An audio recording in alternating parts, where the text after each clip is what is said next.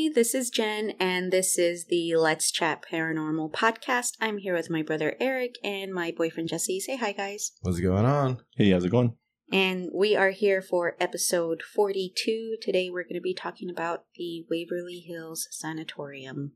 Whee! Spooky. I'm going to download a clapping, like a laugh track. Oh, Like- I thought you were going to say making it clap thing. I was all like, we're getting real hood rat in here. Okay.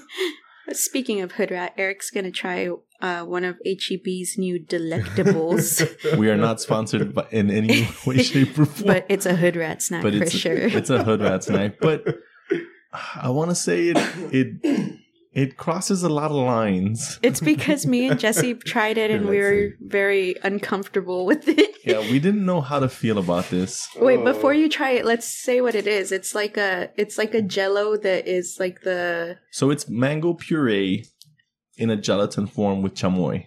Oh my god. This is how we're starting off the episode. All right, let's see. Oh no. What the hell is that? An What is abomination. Yeah. Oh, God. Bill Cosby would be proud of that. Wait. Let me take a picture. Bill Cosby would be very proud of that, sir. Okay. Sorry. It goes in the mouth. Ooh. Ooh. Oh. That's a no, I assume. It doesn't break up like Jell-O. You have to take a second taste. Why to is actually, that the rule? You made me take a second taste too. because it is. The first is shocking, and the second one actually makes you I think that face says it all. just you have to do the second one. The second one is where your mouth is like recovering from the shock and actually can make a sound. Oh, okay. Here we go. Yum. Oh. What the hell are y'all making me eat? It's how do we insert the it's a no for me, dog. It's not the flavor, guys. It really isn't. It's the consistency. It's weird. It's like baby Yeah, food it is very almost, much. right? Yeah, it's very much the consistency.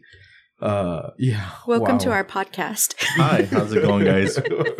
Welcome to I the just want family. to say that was fucking spooky. That's why it's in here. That is a paranormal product, if I may say so Yeah, myself. that is an interesting flavor. HEB, what the fuck were you thinking? Who tasted this? Yeah, who approved this? That's Donkey Lady approves, sir. Yeah, that's probably who did approve it. Well, anyways, Oh man, let me wash it down with some Miller. Oh Shit. God. Which I'm getting fancy because I want to propose a toast. Happy 3,000, everybody. Oh, happy Oh, yeah. 3,000 downloads. Yes. Yeah, happy end. Andre 3000, everybody. Yeah. So this is going to be our first episode after the Paranormal Fest. So we just want to take some time before we get to the topic at hand today, just to say thank you to everybody that we met. We really appreciate y'all coming out. We got to meet Chris and Kevin. Thank you so much for stopping by. And just everybody that we met the paranormal putas, the ghoul gals, paranormal. I know Eric got to meet, what was it? The paranormal 210 Satan? No, supernatural 210. There we go. Sorry. I was looking at it. Satan. I was all like, you're going to remember. I didn't remember. Dyslexia kicked in. Jared Sorry. and Steve, they were cool. They were very cool. Yeah, everybody was so nice and supportive. Yes, and, absolutely. Reach out to us, guys. We'd love to collaborate. Yeah, and there was that one YouTuber. Yes, guys, please support this guy. Hold on, Jen, go ahead. let me. I wrote it down because I was just like, this takes dedication. Here we go. I think it was the World of Terror. Yes, World of Terror. Okay, World of Terror YouTube. We met one of the guys, and they have a video of them saying Candyman 5,000 times. It only That's took dedication. an hour and 45 minutes, I that's- believe, is how long. Wow. Dedication. That's hilarious. And when Eric was like, I'm going to do it 6,000 times, he was all, fucking do it. He's all make my day. Every man needs to be challenged. I unfortunately was not allowed. Since I was bit by a dog man, I am under quarantine. I was bit by goth ladies all night. Yes. Mosquitoes. Yeah. I was floating in a sea of pale white and mascara. Well, Eric actually got to meet Miss Joanne. Yes, I did. And we chatted too. Which I didn't get to. When I saw her, she was very busy at the open bar, so... That sounds not good. No, like she was serving drinks, not drinking. I was all like, whoa. Miss Joanne. No, but I mean, I gotta admit, like the event was really, really cool. Mm-hmm. Like it was an open bar, drinks were free. You could go like wander around the house. Yeah, it was a lot of fun. I was there incognito, guys. Mm-hmm. With our cryptid son. Yeah. No, he stayed locked inside the house. Shut up. No, he did not. Don't call CPS on us. I always have to say that. I'm just like, we need to clarify. Yeah, it's a joke. Wait, let's see. There you go. Oh, That's very professional. Yeah, we're moving on up here. Woo. Okay. No, but yeah, it was a lot of fun. We got to meet a lot of cool people. We spoke to so many people, and if y'all are listening right now, thank y'all guys for coming out. It was so great talking to everybody. Yeah, we got to hear a lot of people's personal tales, and there was one person, she had said that she hadn't even told her husband that story, and I was like, I feel so honored. And we had a gentleman that was deaf, and he actually wrote out his experience to us, so that was also amazing. I was just like, wow, these people just want to talk about it, so that was about it. Yeah.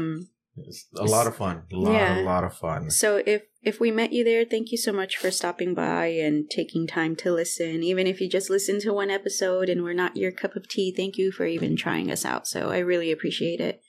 We're everybody's cup of tea. She's all, I can't even stomach this tea. We're like a fine michelada. That's what we're like. Don't compare us to micheladas. Like a fine, warm Lone Star. Yeah. There you go. All right. Might not be the best looking girl, but she'll get the job done. Good night. Alrighty. Is there anything else? Oh, any creepy updates? Where can we be found? Oh yeah, I'm sorry. You can find us on Spotify, Apple Podcasts, Audible. I want to say there was another one. Oh, Podbean. Jen. Yeah. And you can send your stories to be read at letschatparanormal@gmail.com, and you can find us on Facebook and Instagram. Both of those are Let's Chat Paranormal. But yeah, I'm starting a goth girl fan club. Mm-hmm. So, anyways, okay. Any creepy updates before we begin? I do not have a creepy update, and I still have to get on to. Oh my God! So Logan woke up last night with like the most terrifying nightmare. He didn't tell us what it was, but he woke up shaking and startled and poor baby. Terrified. And I'm wondering if it's the goddamn duck again. Fucking duck. Fucking duck. Stop laughing, Jesse. What? Poor baby. You, Jesus, anything? No, not really. All right. No aside from that chamoy mango gelatin, that was a creepy update. We challenge anybody to try it. We challenge you to eat a whole cup of that. Just take the whole shot. I ate the whole cup. Oh, you did? Yeah, you were committed? Yeah. I was like, I paid money for this. I am ingesting this slowly. Alrighty. I will not disclose how it comes out. When I transform into a dog man that is dog man approved. Funny. Okay. I love it. Are we ready? Yes, I am ready. Okay. We are going to be talking about Waverly Hills Sanatorium. So the way we're going to do it is I'm going to talk about the history of it, and then Jesse and Eric are both going to be talking about the hauntings of it. Oh, yeah, and I got a good one. I didn't listen to all of the hauntings because I was like mainly listening to stuff at work and whatnot. But there was one that I was like, it mentioned walking on walls in the ceiling. Yes. And I'm not about that life. Oh, yeah. I got into the hauntings, but this is going to be so stupid. I got sidetracked by the history and tuberculosis no, I mean, aspect absolutely. of it, and I was just so fascinated. And then I went deeper into like the actual. I went to like a video of like a medical conference of the place leading into the diseases, and it just it was like about 2 hours. Yeah, I mean the whole history during its time as a sanatorium, which I'd like to clarify that a sanitarium and a sanatorium are two completely different things. Yes. What? No, I have notes that literally say they're the same thing. Really? They derive from different Latin words. Oh, well, I literally Googled what the difference was, and they both have the same definition. Huh. Really? Okay. Yeah. I mean, I had heard from many like sources that there are two different things. One stating that it derives from a word that means sanitary, and it's a place of healing. Healing, and then like a sanitarium is a place of rest. Like that's where the two differentiate. Well, but I mean, I might be wrong, or I'm probably wrong. We'll get to that.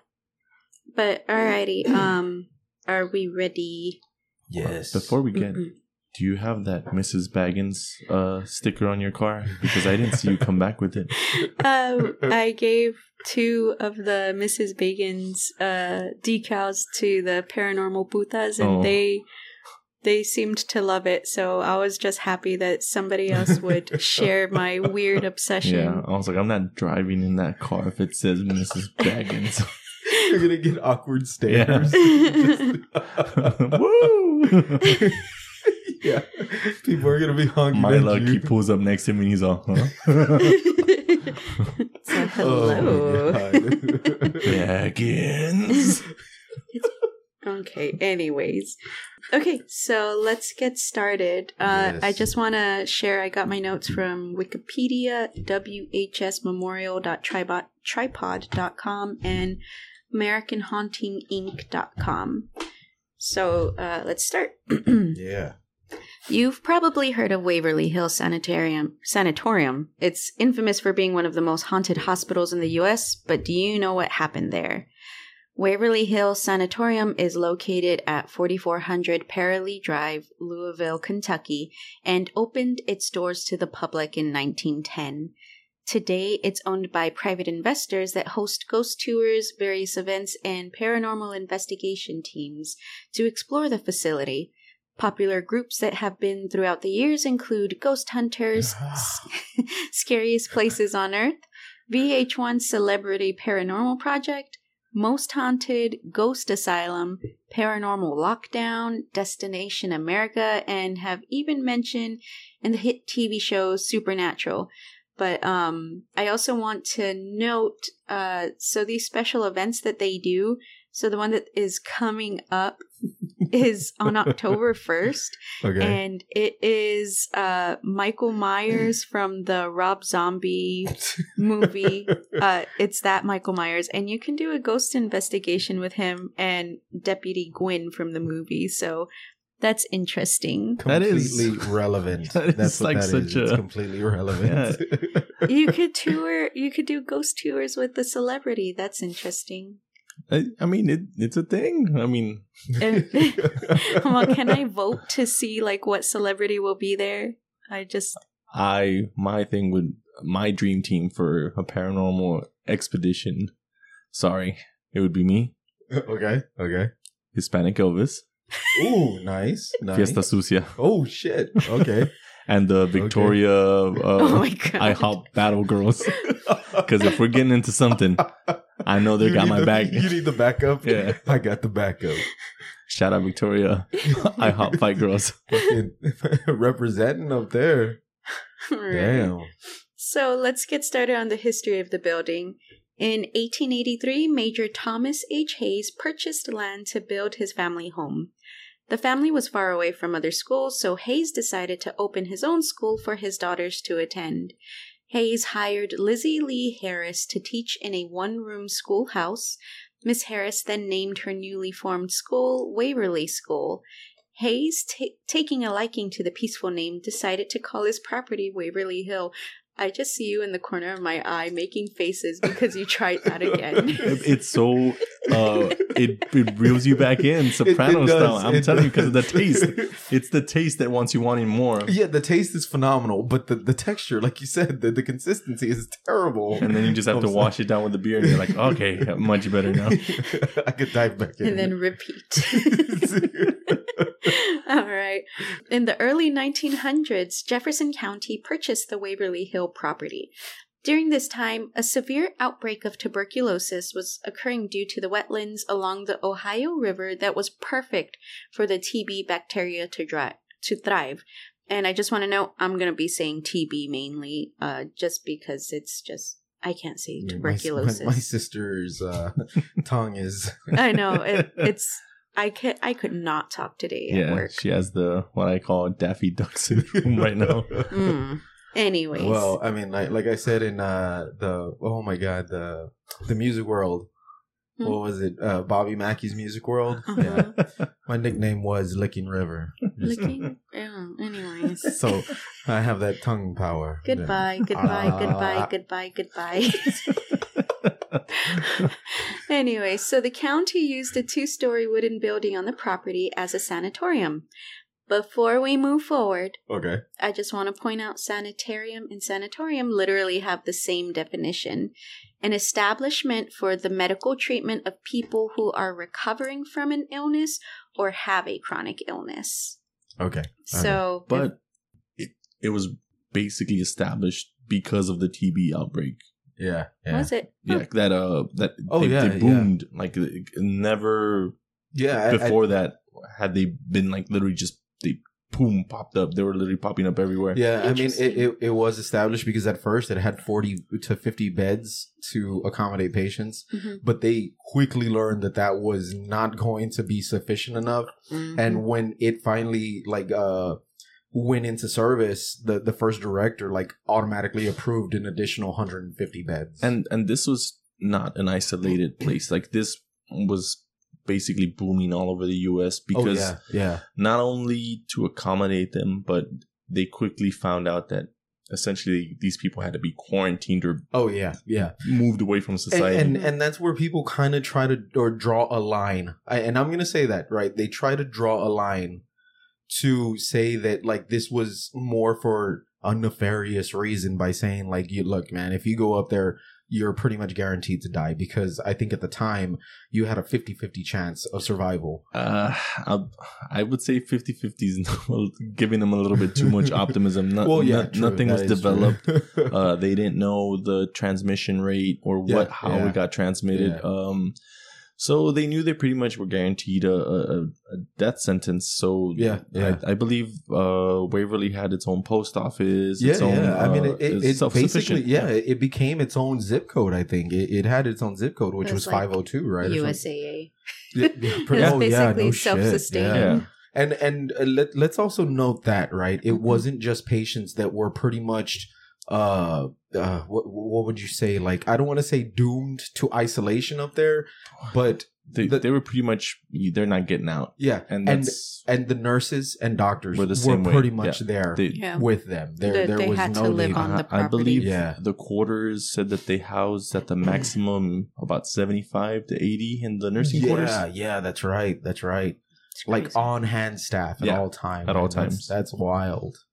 And it does. I mean, if we haven't gotten into a description of the actual building, but think House on Haunted Hill. That's what this fucking place looks like. Waverly Hill sits on literally a hill, and it's surrounded by forest, and it's 5 stories high? I find it very charming. It's very the architecture and everything. It's not charming. It literally looks like a haunted house. Jesus. And one of the other things that I learned was that design was I guess the originator of the wings in a hospital. Oh. Yeah, because of the way that it's way it's shaped. Yeah, because they wanted a nice airflow to carry that TB all over the place. Jesus. So, anywho's, the 2-story wooden sanatorium was an admin main building with 2 open-air pavilions housing 20 patients each. In 1911, the city of Louisville were in talks of building a new city hospital, and from how I understood it, they didn't want to admit any new TB patients, so instead they gave the Board of Tuberculosis Hospital $25,000 to erect a hospital for the care of advanced cases. That is true. The U.S. inflation calculator I used only went back to 1913. So in 1913, $25,000 would be equivalent to $690,825.76. Yeah, but that money went like a long ways because that's stretched. Yeah, well, I mean, because aside from the fact of people trying to say that this place was like a death sentence, I mean, it was ahead of its time. I mean, this was like a state of the art facility, so it really was. Yeah. It was brand new. They built it, and you basically had all the therapeutic treatment for the time that was, revolutionary. There's a lot of accounts of people in their letters to relatives going complaining about the food. What? Yeah, so the therapy for it was a lot of sunlight, a lot of fresh air, and nutritious food. Diet, not good tasting food. Let me tell you that. Then they go on about that. They're like, we know it tastes like shit, but it's nutritious, so we have to endure it. It's the bubblegum syrup flavor of food. So I can just imagine it's like a grits type of deal, or like any Space Odyssey movie where like it's got all the nutrients in it, and you're like, yeah. What is it? Matrix? Was it Matrix? Yeah, the Matrix. Yeah.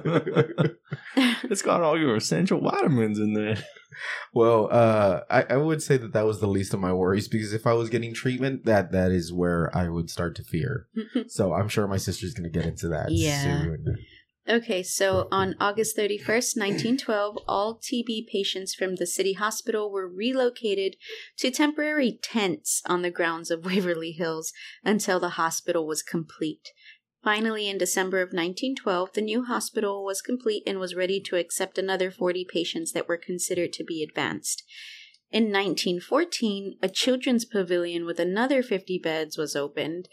Unfortunately, the children's pavilion was shared by sick patients along with the children that had parents that were being treated for TB. Yeah. In March 1924, the construction of a 5-story building that could hold more than 400 patients began. This building was opened on October 17th, 1926. In 1943, 17 years after the 5-story structure was opened, the antibiotic streptomycin was introduced, reducing the amount of TB cases until the point that the need for the large hospital was no longer. And in June of 1961, the remaining patients were transferred to Hazelwood Sanatorium. And that year, Waverly Hills Sanatorium closed its doors. And it's estimated around 6,000 people died during this time. Can I? Yeah, they like to over-exaggerate interject something. What? So this vaccine was developed pretty hastily, I may add. And we're going there. We're going there. Nobody said anything about any kind of telephone wires. Theory. Yeah, telephone wires or Southern, what is it? Southern Bell was it? Right. It was trying to take over the world, trying to tap your brain. Nothing of that sort was being. They were like, "Yeah, give us the vaccine, buddy." Yeah. So I'm just gonna say it's kind of weird that what year was this? 1946 is when the vaccine was actually created. So like what we're talking about, 1930s, everybody was kind of going through this. Yeah. So in 1940, they're like, "We got this for you guys," and everybody was like, "This isn't rushed. Just give it to us." Yeah, no shit. So this will be probably edited out more than likely. So I just, between us three, I was like, I found that very upsetting. Oh yeah. Alrighty, so some facts about TB and the treatment that the patients received there. Tuberculosis is a disease that damages the lungs that could spread to other organ systems that would slowly progress and, if left untreated, could cause death. And even if being treated, it's would cause death. It wasn't an immediate death, just to let you guys know. It was a long, drawn out death. And I'd also like to say that I also learned that TB had become a boutique disease in Victorian era. Yes. Yeah. Because it makes you emaciated and pale. Yeah, and that was the thing. I mean, people who were coughing up blood at the time into napkins, they would fold it to where it could be seen, and they would tuck it in their jacket pocket. Grody.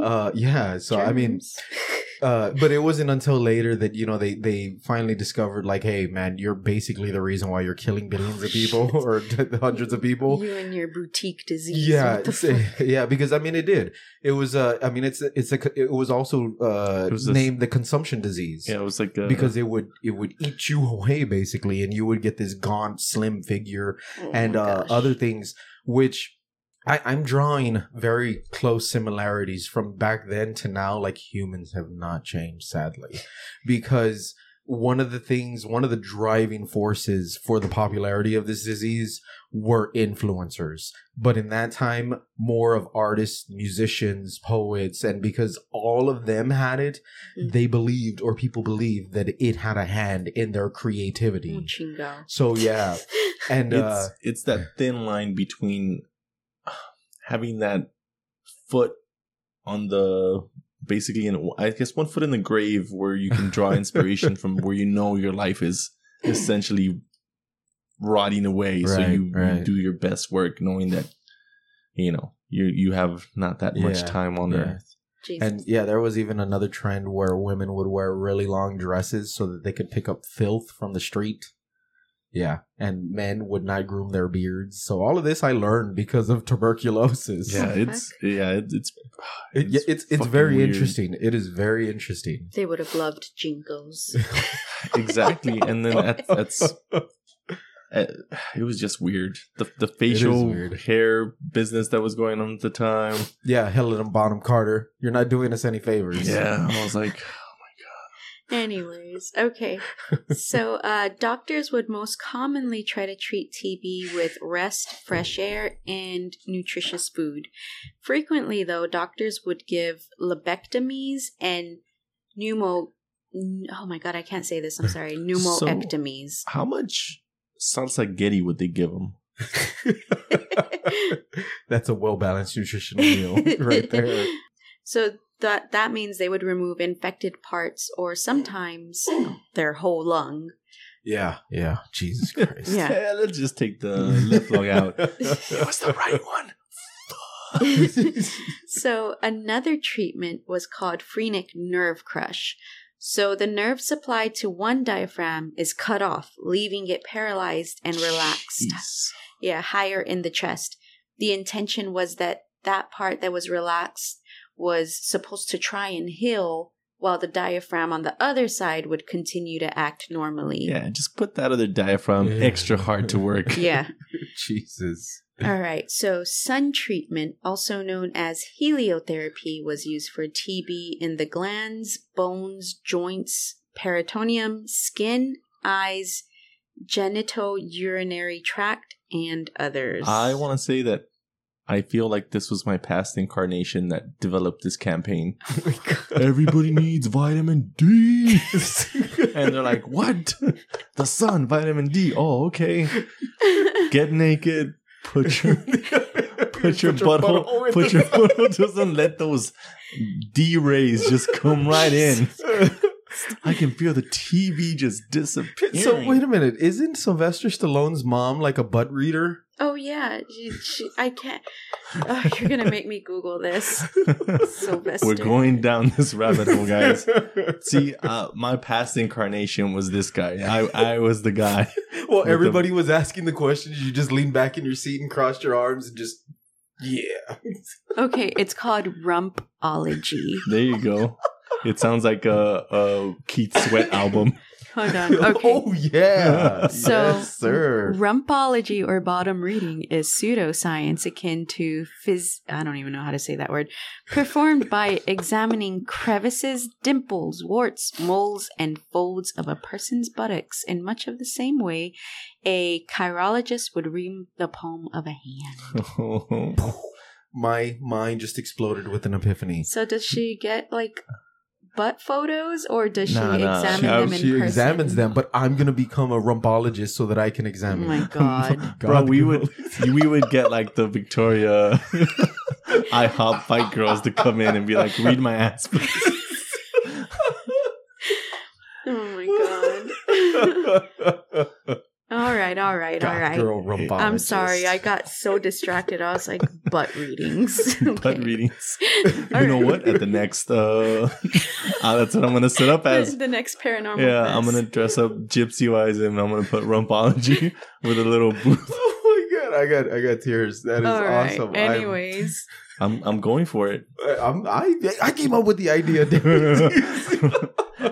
I'm just gonna be the lone podcaster for Let's Chat Paranormal. I don't care. I'll go Miss Cleo on your ass, and I will steal every single. Anyways. Okay, let's get back on track. So a more invasive procedure was the thoracoplasty. I think that's how you say it. So this is where several rib bones were removed. Ow. Around 7 to 8 to collapse a lung. Yeah. Doctors prefer to only remove 2 to 3 ribs at a time, though, so there would end up being multiple surgeries. This was in hopes for the patient's chest to allow more oxygen into their air or into their lungs, but this was often fatal. Yeah. A lot of no shit. A lot of males were really happy about that while they were in isolation. I get it. Marilyn Manson syndrome. I was so confused, and you said, "Okay, we're breaking off of topic. Did everybody have a weird middle school rumor that Marilyn Manson removed his ribs so that he could, perform oral sex on himself?" Yeah. Or was that just our weird ass school? Like, please tell me, because this was something I believed until I was an adult. She's on until right now. I was today years old when I learned that this was not true. Anyways. Who says that's not true? What? No, goodbye. Anyways, continuing. Okay, so the next one would be artificial pneumothorax. It was a treatment where air was introduced into the area that is covering the lung. It would then collapse the diseased area and would help lead to a full recovery, hopefully. For patients that could not receive this treatment, they would just lie them down on the affected site to restrict the lung and put it on a partial rest. That's basically just like, here, lay this way, I guess. That doesn't sound like it would be very helpful. Turn to your side. Okay, and so these are the more gruesome ones. So here we go. This is the parts that made me really squirm. Okay, so let me say though, okay, you're gonna have an opinion if I didn't state this. The listeners, you're gonna have an opinion if I didn't state this at the beginning. Understand that TB was completely new. We had no clue how to treat it, how it developed, So for a lack of a better term, we were literally throwing shit at the wall and seeing what stuck. That's how it was. So don't hold these people to a nefarious level. They were literally just trying to help people. Yeah, there was. It sounds very malicious now because of where we're at, but essentially these people are actually trying to help. They're trying to save the world, because the way that they viewed it was essentially the next Black Plague. This was what was going to wipe out humanity at the time. Yeah. And like I said in the beginning, I mean, that people had analysts had narrowed it down to 1 or 2 in 4 people were being taken by this. I mean, that's basically half of a populace right there. Then you were basically gonna die. That was it. Yeah. The mortality rate was almost 90%, or Jesus. So it was bad. It was bad. So I don't think penicillin was a thing yet at that time. Also, I actually don't know. I don't know. I don't think so either. Anywho's, all right. So, gruesome part. Some patients experienced a balloon surgery where they would have a balloon surgically implanted into their lungs and then filled with air to help inflate them. Other patients had their lungs exposed to ultraviolet light to try and stop the spread of the bacteria.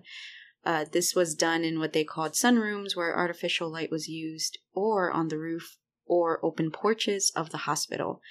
Because fresh air was thought to be a cure for the disease, there are photographs showing patients outside in the snow. Yeah. One such photograph shows a row of beds of patients accompanied by 2 nurses out in a snow-covered ground. Yeah, so imagine that. You are cut open and your lungs are exposed and they are bombarding them with UV light. It just seems so... 1928 is when penicillin. Yeah. Wow. So not too far. Yeah, so like a lot of these people were forced to sleep outside. Yeah. It was suggested. A lot of accounts where they're sending letters to their loved ones. They tell them they make us sleep outside, and the higher elevations or like the mountains, it would be more suggested. So they had a lot of like outdoor time, and it's weird because when I don't feel good, I don't want to be outside. Yeah, I don't want the sun to hit me. I want to rest. I want to sleep. So imagine like you have you feel real shitty, and they're like, we're gonna put your bed outside because you need sun and air. Well, I mean that is the way this building was designed as well. I mean, they had a whole hall that was dubbed the Sun Corridor because I mean it was just open. There were no screens, no windows, no nothing. And they wanted that air to really flow through and spread that wonderful, wonderful TB. Yeah. All right, so I am going to just get into some facts about the sanatorium. There is a 525-foot-long concrete tunnel called the Death Tunnel or the Body Chute. And it's not actually like a chute where like bodies are just like thrown down there. It was like a little rail system that they had. You can walk it. Yeah. So that's where the patients were transported after they had died. The staff would take the patients out to the end of the tunnel, where other staff would then take the bodies to be buried or cremated. This method was chosen by the directors of the sanatorium because they believed it would help keep morale up with the other patients. Oh, yeah. Let's just drag these bodies through the... Yeah, no shit, right? Which, I mean, again I'm not trying to be or talk down to these people. I mean, that's all they had. They literally had to drag these bodies through this long tunnel because there was no other way. Like, they didn't have this technology where they could just transport them like that, Yeah. Mm-hmm. So, yes, they were dragged all the way through there. Or, well, they had a little cart. Yeah, it was like a little railway lever cart. And pulley system. What the fuck was it? What did I read? It wasn't automated. They literally was like a push thing, right? Something I thought it was automated. Anyway, I don't know, but yeah. It wasn't literally like I think that the most important thing is like just to note that even though they call it like a chute, like a body chute, it wasn't like laundry where you would throw them down. Oh yeah. Don't think like Sweeney Todd's barber chair. But yeah, like patients that had passed would be transported daily there, basically. So the kitchen had the capacity to feed up to 500 people, and an average of 2,100 meals were served daily. So that's just a lot of mush, I guess. I was about to say not delicious, but nutritious. And on the property, there was a theater, a library, and workshops for patients to use. Like, they were able to do crafts and stuff. Yeah. Well, yeah, I mean, the idea was so that they could have a trade as if they, left the property alive. Make it out, they also had a playground on the top of the roof. Oh, wow. I didn't read that. Yeah. But yeah, there was a school for the children where they would actually spend about 4.5 hours a day in class. Cool. Yeah, so they had their own little thing going, but I figure that's like them just trying to give them a inkling of normalcy back into their lives. Like, or well, yeah, like to death sentence, basically. You gotta release them back into the world, at least knowing how to read and shit. Well, yeah, I mean, and that's what I had actually read too, was that a lot of these people, either one, they assimilated to this lifestyle, and it was very hard for them to leave the asylum or sanatorium afterwards, or they became like incredibly depressive or depressed. And they also had a very huge problem with patients screwing each other. Oh, really? Yes. Yeah. Oh, wow. Okay. Well, I mean, like, they tell you you're going to die.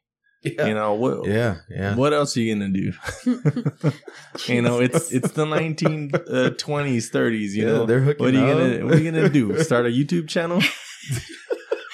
Anyways, what are you gonna do? Get on your Android phone? Study rumpology? Yeah, it wasn't a thing yet. Oh, damn it! They hadn't blessed us with that power yet. Anyways, now back to the history. I have a very brief remainder to go. So the property had a brief stint as Woodhaven Geriatric Center from 1962 to 1982. The nursing home treated aging patients, those with different stages of dementia, people with mobility issues, and severely mentally handicapped. It ultimately failed due to severe understaffing and overcrowding. In 1983, a developer by the name of J. Clifford Todd bought the hospital for $3,005,000. He, along with an architect, planned to convert the estate into a minimum security prison, but were ultimately blocked by the neighbors' protests. They even toyed with the idea of turning the hospital into apartments, but clearly that did not happen. In March of 1996, there were plans to construct the world's tallest Jesus statue at 150 feet tall and 150 feet wide. The cost of the statue alone was estimated to be $4 million, and there were plans to convert the sanatorium into a chapel, theater, and gift shop that would have cost an additional $8 million. So this project was going to be $12 million. All of this fell through, though, due to lack of funding, and everything was canceled in December 1997. So we were born during this time. I was 9 years old. Thank you, Jesus. It's such a remote area that I'm pretty sure that's why they were like, no, who's going to come and see this baby Jesus? So in 2001, Tina and Charlie Mattingly purchased Waverly Hills and began to host a haunted house attraction each Halloween and other events to help aid in the restoration of the property. There was even a music festival that occurred in 2007 called Sounds of the Underground. And just wait for these bands so that you can just get a fucking, what is it, blast from the past. Don't tell me like Stabbing Westward was supposed to be there. No, okay. No, these are good bands, bro. Oh my god. He's saying that with sarcasm, I think. Anyway, so Job for a Cowboy. Woo! What the hell? The Acacia Strain. Hate Breed. Oh my god. Shadows Fall. What the hell? Chimera. Gwar, who, like, I'm just like, yeah, I could see Gwar there. That's how we lived there. Cameo, Lamb of God, and the number 12 Looks Like You. But due to noise complaints from the neighbors, there will probably never be another music festival there. Oh my god, that is like those neighbors are very vocal, it seems. Yeah, just Job for a Cowboy itself. I know. I would have been like, aren't they the ones that are like? Yeah. That's why I went. They call it a pig squeal. Oh my god, Brie. They call it Brie. There you go. I just remember, like, I read that and I was all like, I'm getting like 2006 flashbacks or something. Man. I would have been right at home there. But anyways, like emo girls galore. That's the end of my notes. Oh, very nice. Very nice. So let's get on to these hauntings. Oh yeah. Let's get spooked and peeped. Yeah. Yes. Okay, so who wants to go first? I'm just gonna chime in every once in a while because, like I said, pretty much you're gonna cover all the hauntings that I have, and if there's any kind of information that I don't hear you say, I'll probably just chime in and be like, oh yeah, like there was this, or like blah, blah. History wise, I'm pretty sure you're covering the history too, right? On that part? No, I'm not covering any history. Oh. There is one figure in this entire thing that I really focused on. The gal that actually decided to build Waverly.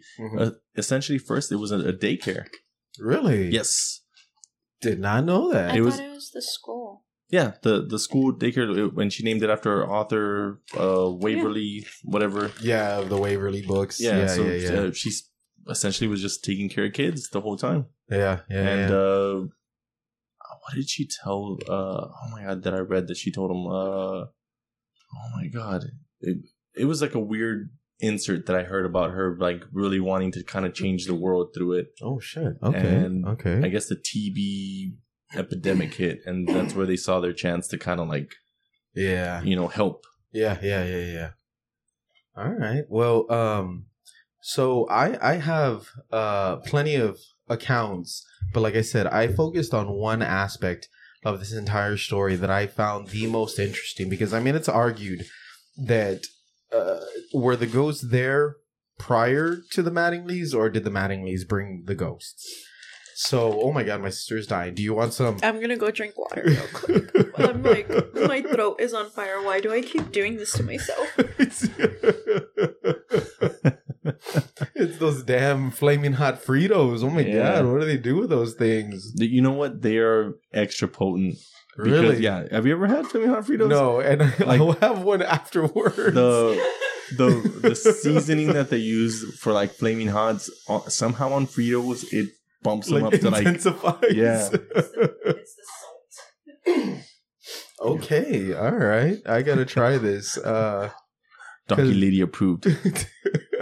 Because my grandmother and Chino, they like to make me hot sauce or salsa, and yeah, it never can be hot enough. You fuck around with this, and you inhale it the wrong way. Oh shit! And when I first dove into these, I crumbled them up, and I did the whole out of the bag, pour it out of the bag, and all that dust went into my actual like nasal cavity, and it was one of the worst.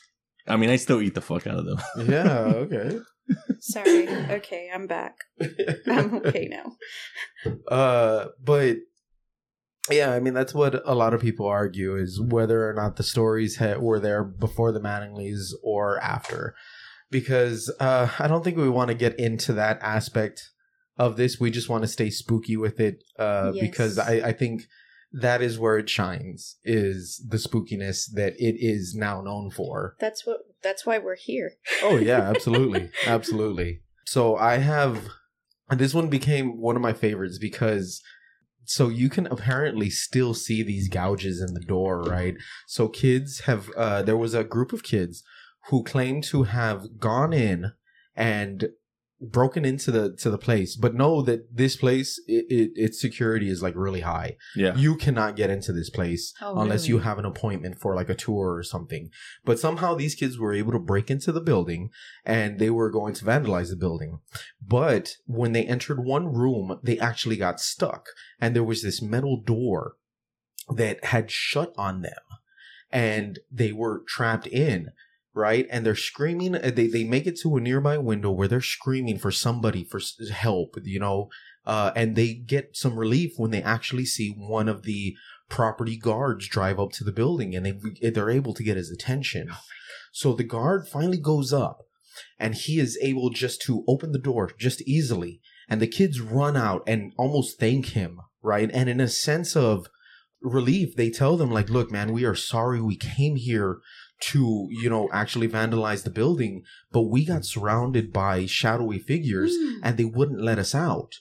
So they went on to explain to the guard that we even broke the fire emergency box to grab an axe, and were trying to break the door down, but it couldn't.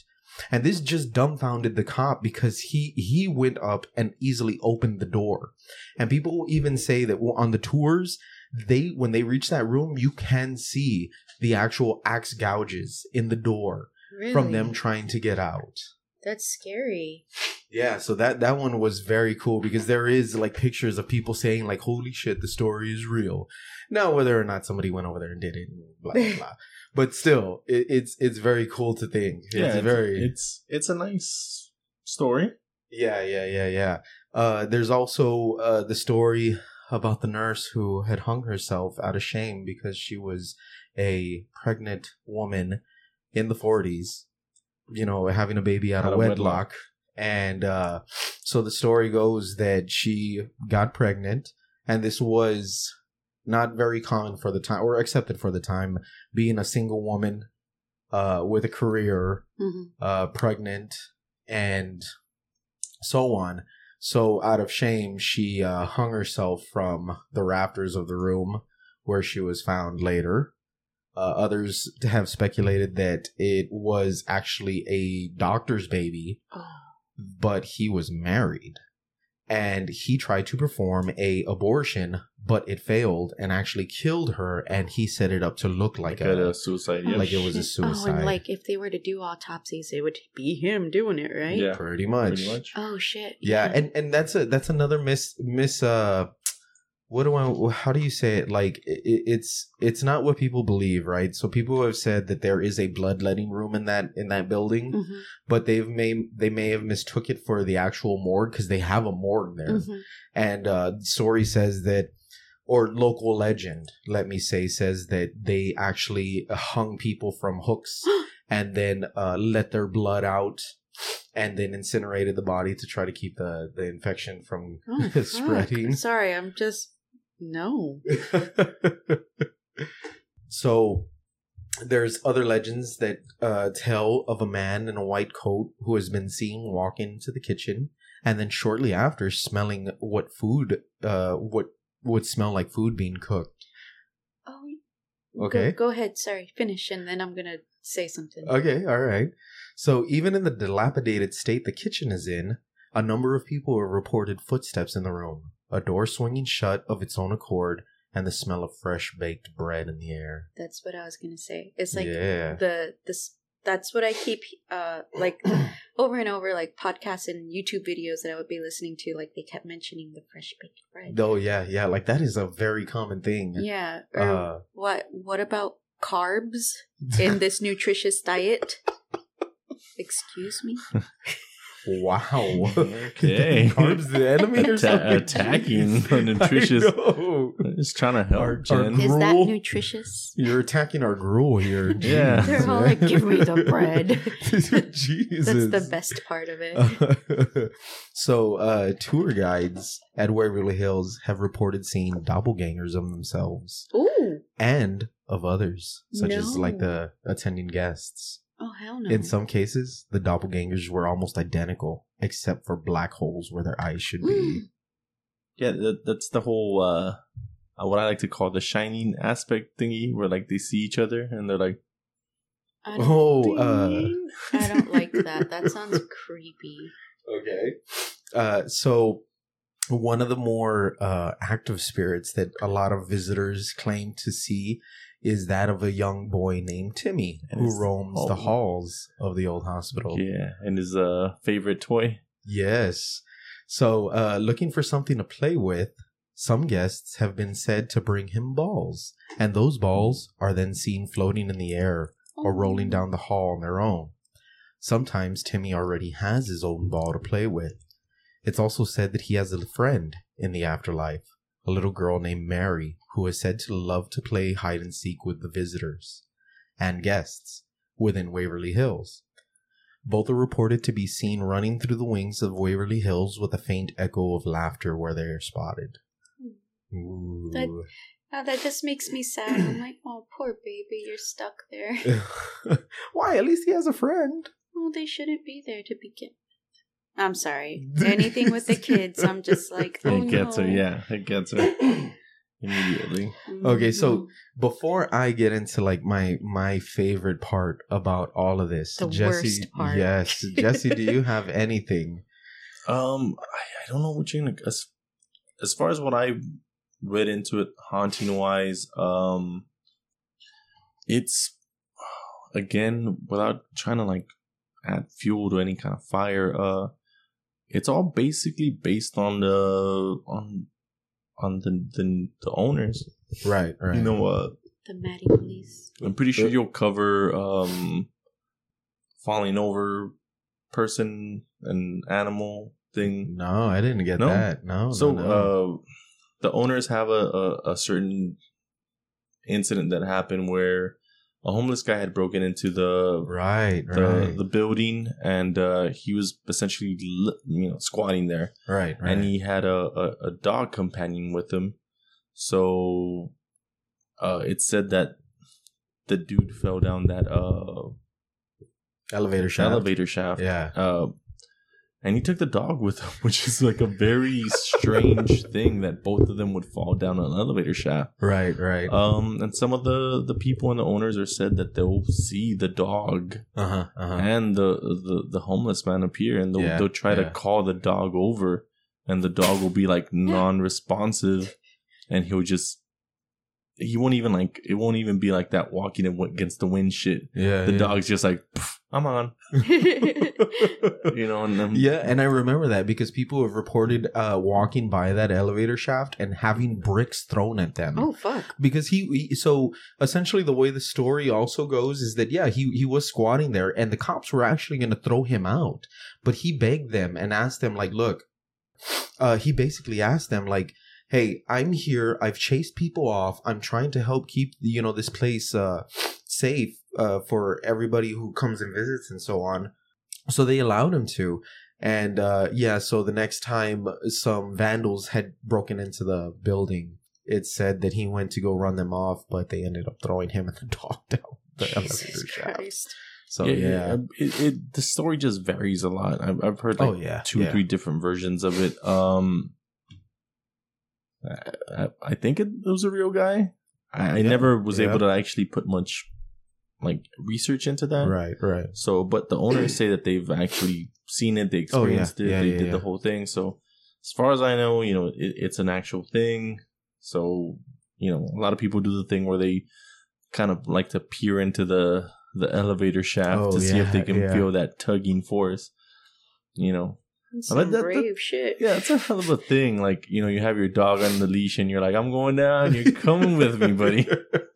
Like, wouldn't you just let go of the leash knowing you're going to fall? Or would you take your dog with you? No. No. Maybe if it's my dog, you're coming with me. Why do you Texas hate dog Lola? Man? No, he's talking about Lola. Oh. Our beautiful little multi. That'd be, wait, just throw the dog.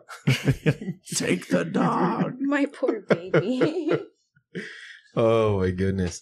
Okay, so if we don't have any more, I want to get into my most favorite part of this story. We're jump into ready. it. Yeah. Yes. Okay.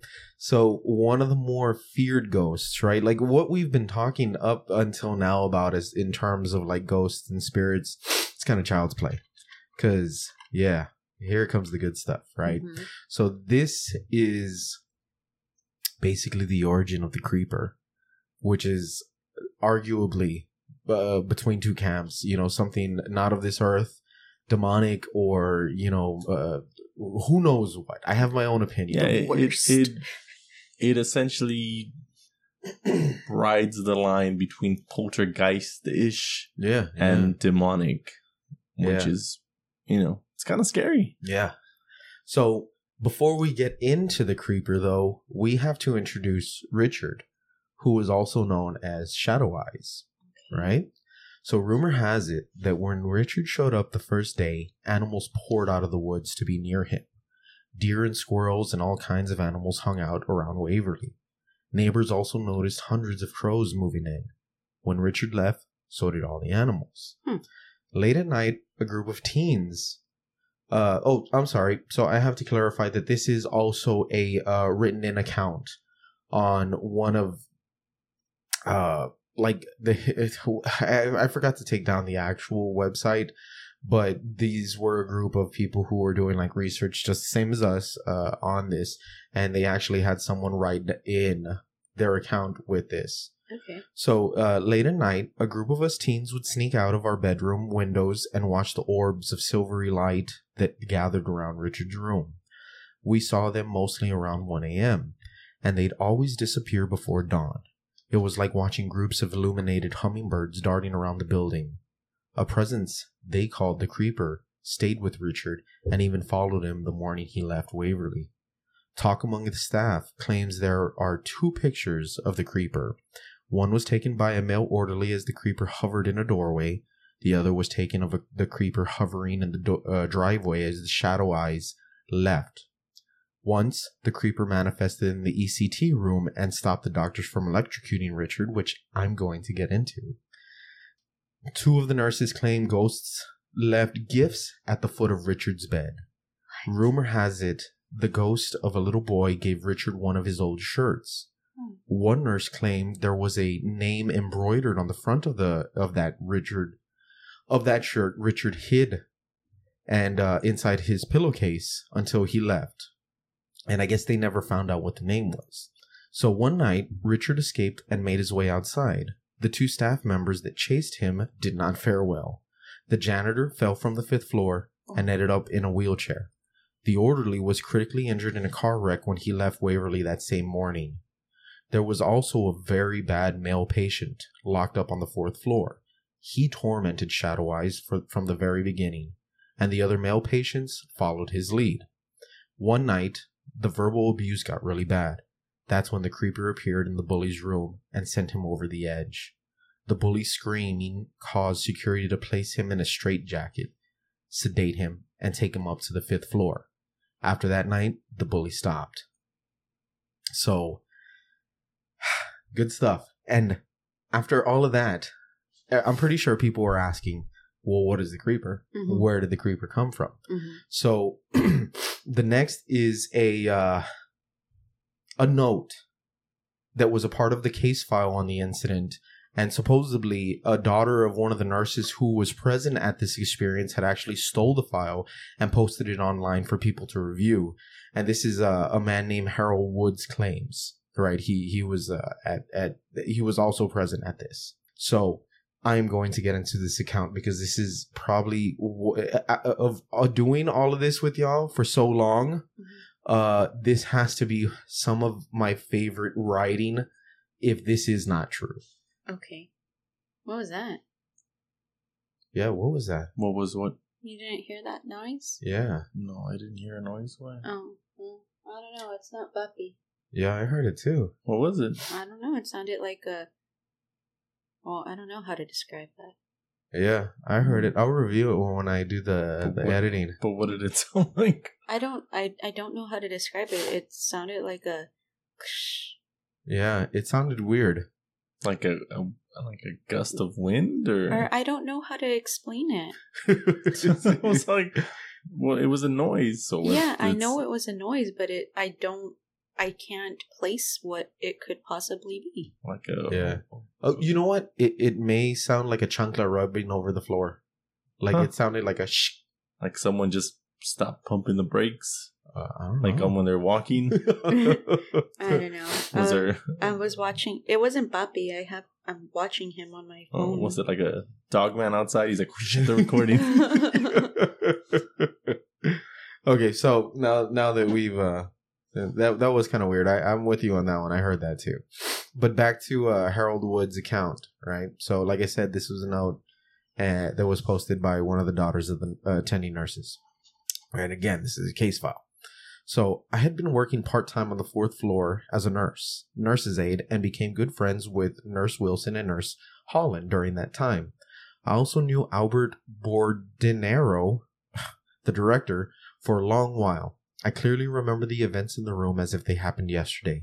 I will only address this one paranormal incident, for there were too many to cover, and I won't be discussing any abuse that took place upon the child that week. I had no hand in it back then, and I want no part of it now. Everything changed inside the entire sanatorium the very minute that the child, Richard, walked into the building. It was very perplexing to say the least. We were put out by the amount of squawking crows that morning, flying all around the child as he stepped out of the black Plymouth. Those crows numbered in the thousands, and were flying, landing all over Waverly. I met Richard in the office when they took his ID picture. The terror the child was feeling at the time was quite apparent to all of us. For being such a little lad, he had a strong presence. He seemed to me much like a cherub, and I felt he was what we called back then an old soul. He was a beautiful little boy, polite, always replying with yes, sir, or yes, ma'am. He never said a word to the men unless asked a question. He was very gentle and moved and walked about quietly, much like a cat. Eventually, he would come to be known affectionately as Shadow Eyes. I remember the child made eye contact with all of us briefly. He avoided looking at us menfolk mostly.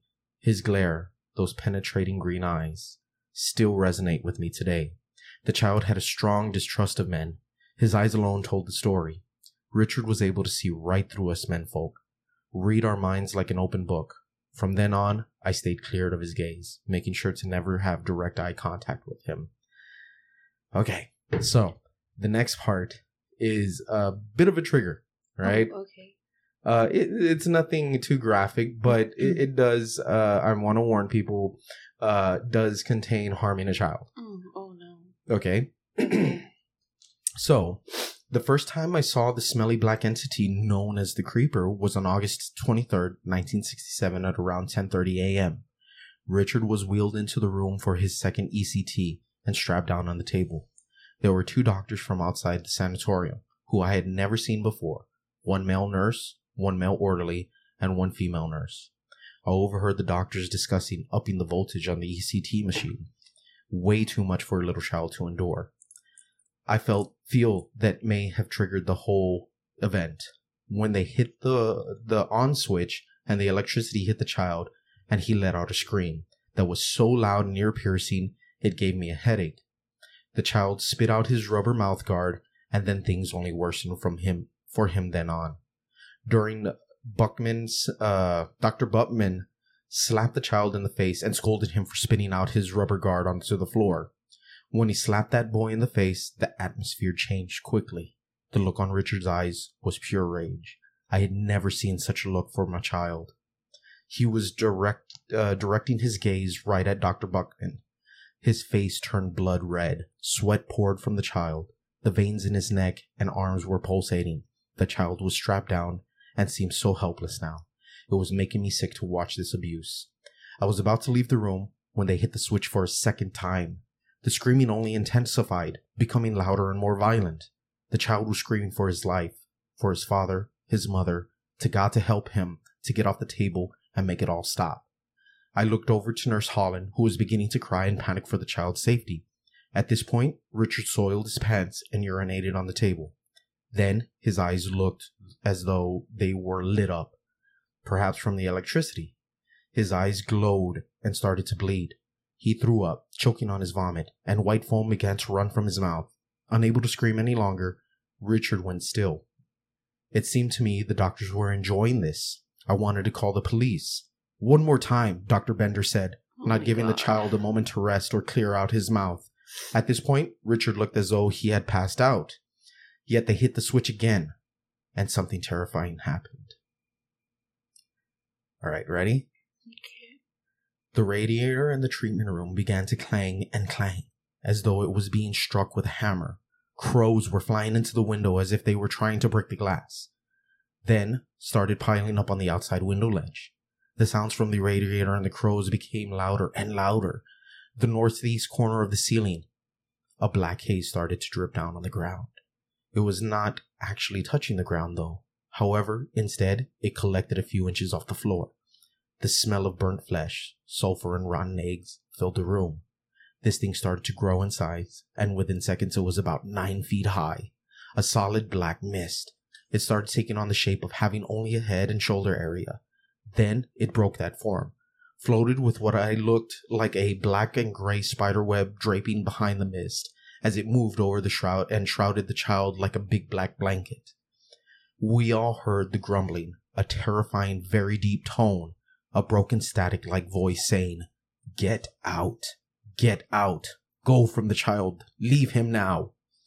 Not one of us was able to move a muscle. We were unable to see the child through the black mist, but we were definitely seeing, smelling, and hearing this thing from before us. I was thinking, What if that thing somehow consumes the child right before us? Talk about a lawsuit. Crazy for them to think, what was that? I didn't see anything. I heard if someone said something from over there. Really? Yeah. I was like, I'm not getting anything over here. Okay, so back to the story. Okay. The glass beakers began to fly off the shelves, crashing into the walls. Books, papers, anything not glued down began to fly around the room. Nurse Holland, hit in the face with a flying glass, fainted to the floor. We all took off running out of the room. All of us. And I'm not proud of myself for leaving the woman on the floor. 2 of us went back within minutes with a gurney for Nurse Holland.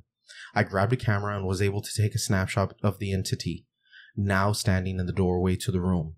The entity then vanished from the room faster than it appeared. After tending to Nurse Holland, we all ending up in the chapel talking and trying to pull ourselves together. Nurse Holland was fine, just a few cuts and scrapes. She said to the doctors, I want to get to go get little Richard off the table. Oh my God, take him to his room, get him showered and cleaned up and tend to him. She was ordered by the doctor, you leave that freak right where he is. That was something that none of us in that room can really ever explain. Things worsened health-wise for some of us. A few died shortly after. Some quit and moved out of Kentucky altogether, heading in different directions with their lives. I hear that the picture I took of the entity after all these years ended up in the possession of the child, Richard. So, she goes on to actually put her belief out there.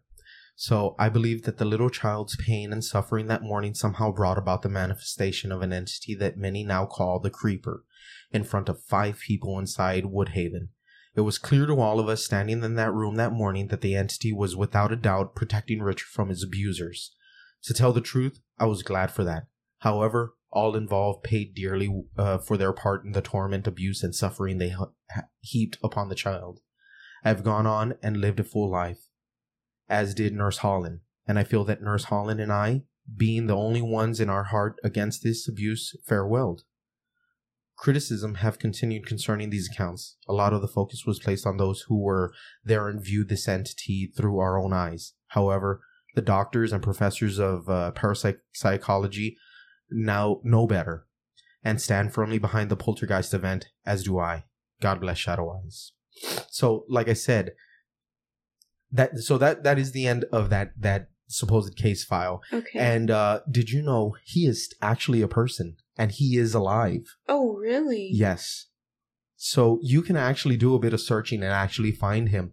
But he, everybody that has ever tried coming in contact with him, he has never spoken to them. He has never spoken about the events. He has never said anything. But I think he has acknowledged, like, yeah, the story is about me, but I won't speak about it. Oh, wow. So, yeah. So, a little bit about the Creeper. So, this dark entity crawls along the floor and even up walls and on the ceiling. Many believe that the Creeper to be an inhuman entity, a malevolent being not of this earth. It has long, crudely twisted arms and legs. It's reported when the guest or witness encounters the Creeper, they are to immediately evacuate the grounds, for it will not stop in its pursuit to harm the poor soul that gazed upon it, filling them with an overwhelming sense of dread and impending doom. So, what'd you think? It's pretty intense, right? It is, and like I got teary-eyed when you're talking about what they were doing to this poor baby. Just like, no, that's intense. Because from what I learned historically wise is that these people would treat TB with electroshock therapy because the TB would get into their brains. That was like the only way that they knew kind of how to treat it. Which is a fucking weird way to treat TB to the brain, but whatever. Yeah. So I do have one last account of a tour guide that actually encountered the Creeper. And there have been other people who have encountered it, but it pretty much goes the same. Like the moment they claim that they've seen this entity, they are told to leave. Like I said, because I mean this thing is going to continue to pursue relentless, them. Yeah, relentlessly. So this again was an encounter from a tour guide. The first time I encountered the Creeper, I was coming out of the doorway on the left, which she provides a picture, right? While guiding a tour group, we were about to take a break on the rooftop. Everyone had just finished a walkthrough of room 502, and this is where the nurse had hung herself, right? And entered the ward that you see pictured, which, again, like I said, she has the pictures of where she was doing this. I walked through 502 checking for stragglers. After finding no one, I started to step through the doorway. I looked down and stopped suddenly, realizing there was an object the size of a lawn trash bag right at my feet. I was so close, I almost fell over it. Next thing I knew, it moved. I was in shock as the black object scurried to the left of the room and just disappeared into the darkness. Oh, no. And I like that one. That one was so good. Because you get like the trash bag moving in your head type of thing. Yeah. Not about it. Yeah, so the creeper, yes. I think it's pretty much become like the mascot of Waverly, because people go there with a full intent of trying to see the creeper. Like, that is their goal, is to see the creeper. Well, you know what is so strange is, like, back in, like, I want to say 2010, 2011, I used to listen to a podcast called, I think it was, like, Whispers Paranormal Radio or something. Oh, okay, cool. And, like, I think that they used to go to Waverly Hills. The reason I even suggested Waverly Hills was because I remember back then they would talk about going there and like doing their own little sessions and whatnot. And unless I'm getting it mixed up with a different podcast that I used to listen to, right. Like they just made it seem really creepy. And I think I remember a mention of the creeper, but like imagine going back all the time so that you could try to meet this thing that, you know, like once you see it, you got to get the fuck out of there. Like, no, I'd be like, Oh, well. That's why I can't be a paranormal investigator. Yeah, I mean, I would be down to seeing this thing. I really would. I would not. Like I said, you get me, Hispanic Elvis, Fiesta Sucia, and the Victoria IHOP Fight Girls. Oh my God. I'll go anywhere. Oh my gosh. You give us a Yeti cooler. Sorry, my brand now, Dogman cooler. Oh my God. We're branching out. Ice, couple modelos, some what are they called? Fuck. Limeritas in there. And we'll take any creeper on. Fuck that creeper. Yeah, the Victoria IHOP girls. My uncle's named Creeper. I know. I was gonna say that sounds like somebody's God. Like Theo. Yeah, little creeper. Theo. Yeah, little creeper. Well, oh my God, that was great, and I'm gonna have nightmares. So thank you. Yeah, that is my goal. I know it sounds very mean, but I know my sister really enjoys these things, and that's why I try to find like the spookiest thing. That is my goal, is to spook her out. You know what? When we were at the Paranormal Fest, Gotham Fest. Anywho's, so one of the ladies, I don't know if you were there, if you had walked up towards the end when I was like, oh my God, you're an amazing storyteller. Oh, yes. And she was like, you're an amazing listener because you get so into it. And I'm just like, I don't know if that's good or bad. Are you calling me a faker? I know. I was just like, no, because I genuinely like start focusing in and it's just, it gets too much sometimes. Yeah. And she was. Oh my God. If you're listening, ma'am, please write in your stories. They were so good. They were so good. She had some really good stories. There was a lady that worked downtown, like at the Alamo and whatnot. She had good stories. Yes. Just like, oh my God. Everybody just send in your stories. Let's chat paranormal and Chris at gmail.com. Yeah, I'm sorry. And Chris and Kevin, they introduced us to their sister and sister-in-law. And they say that she has some great stories. Write them in. Yeah. We're so excited to hear some good stories. So, yeah, definitely. But I think that's going to wrap it up for today. Thank you for sticking with us. Again, send in your stories to letschatparanormal@gmail.com. You can find us on Spotify, Podbean, Audible, and Apple Podcasts. There we go. And if any goth ladies out there want their posteriors read,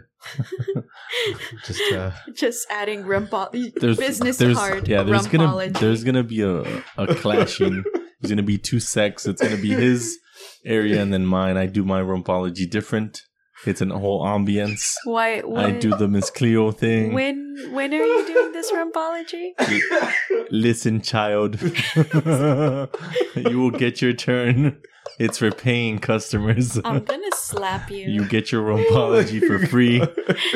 These people gotta pay. Oh my god, call me now. Anyways, all right. Well, thanks for sticking with us. Hopefully you have a good next week, and thanks. Bye. Just rubbing it. You're gonna be rich. Well, it sounds like a match. Yeah, like, I'm really into this. I'm gonna go buy some cords. I'm going in all in on this. I have essential oils for these readings. I just want to put it out there. My sister is not happy. I know. I'm just like, just ignore these charlatans. How dare you talk about my gift and profession like that? I know. Wow. Yeah. It's what I like to call when I touch the rump. It's like the shining. Mm-hmm. I do the same thing the way he does with the finger. I'm just doing it in the butt cheek. All right. Did you just play Queen on my butt? All right, guys. Wrap it up. All right. Always. Oh my God. Goodbye. I'm not. All right. Have a good night. Good weekend. Whatever. Bye-bye.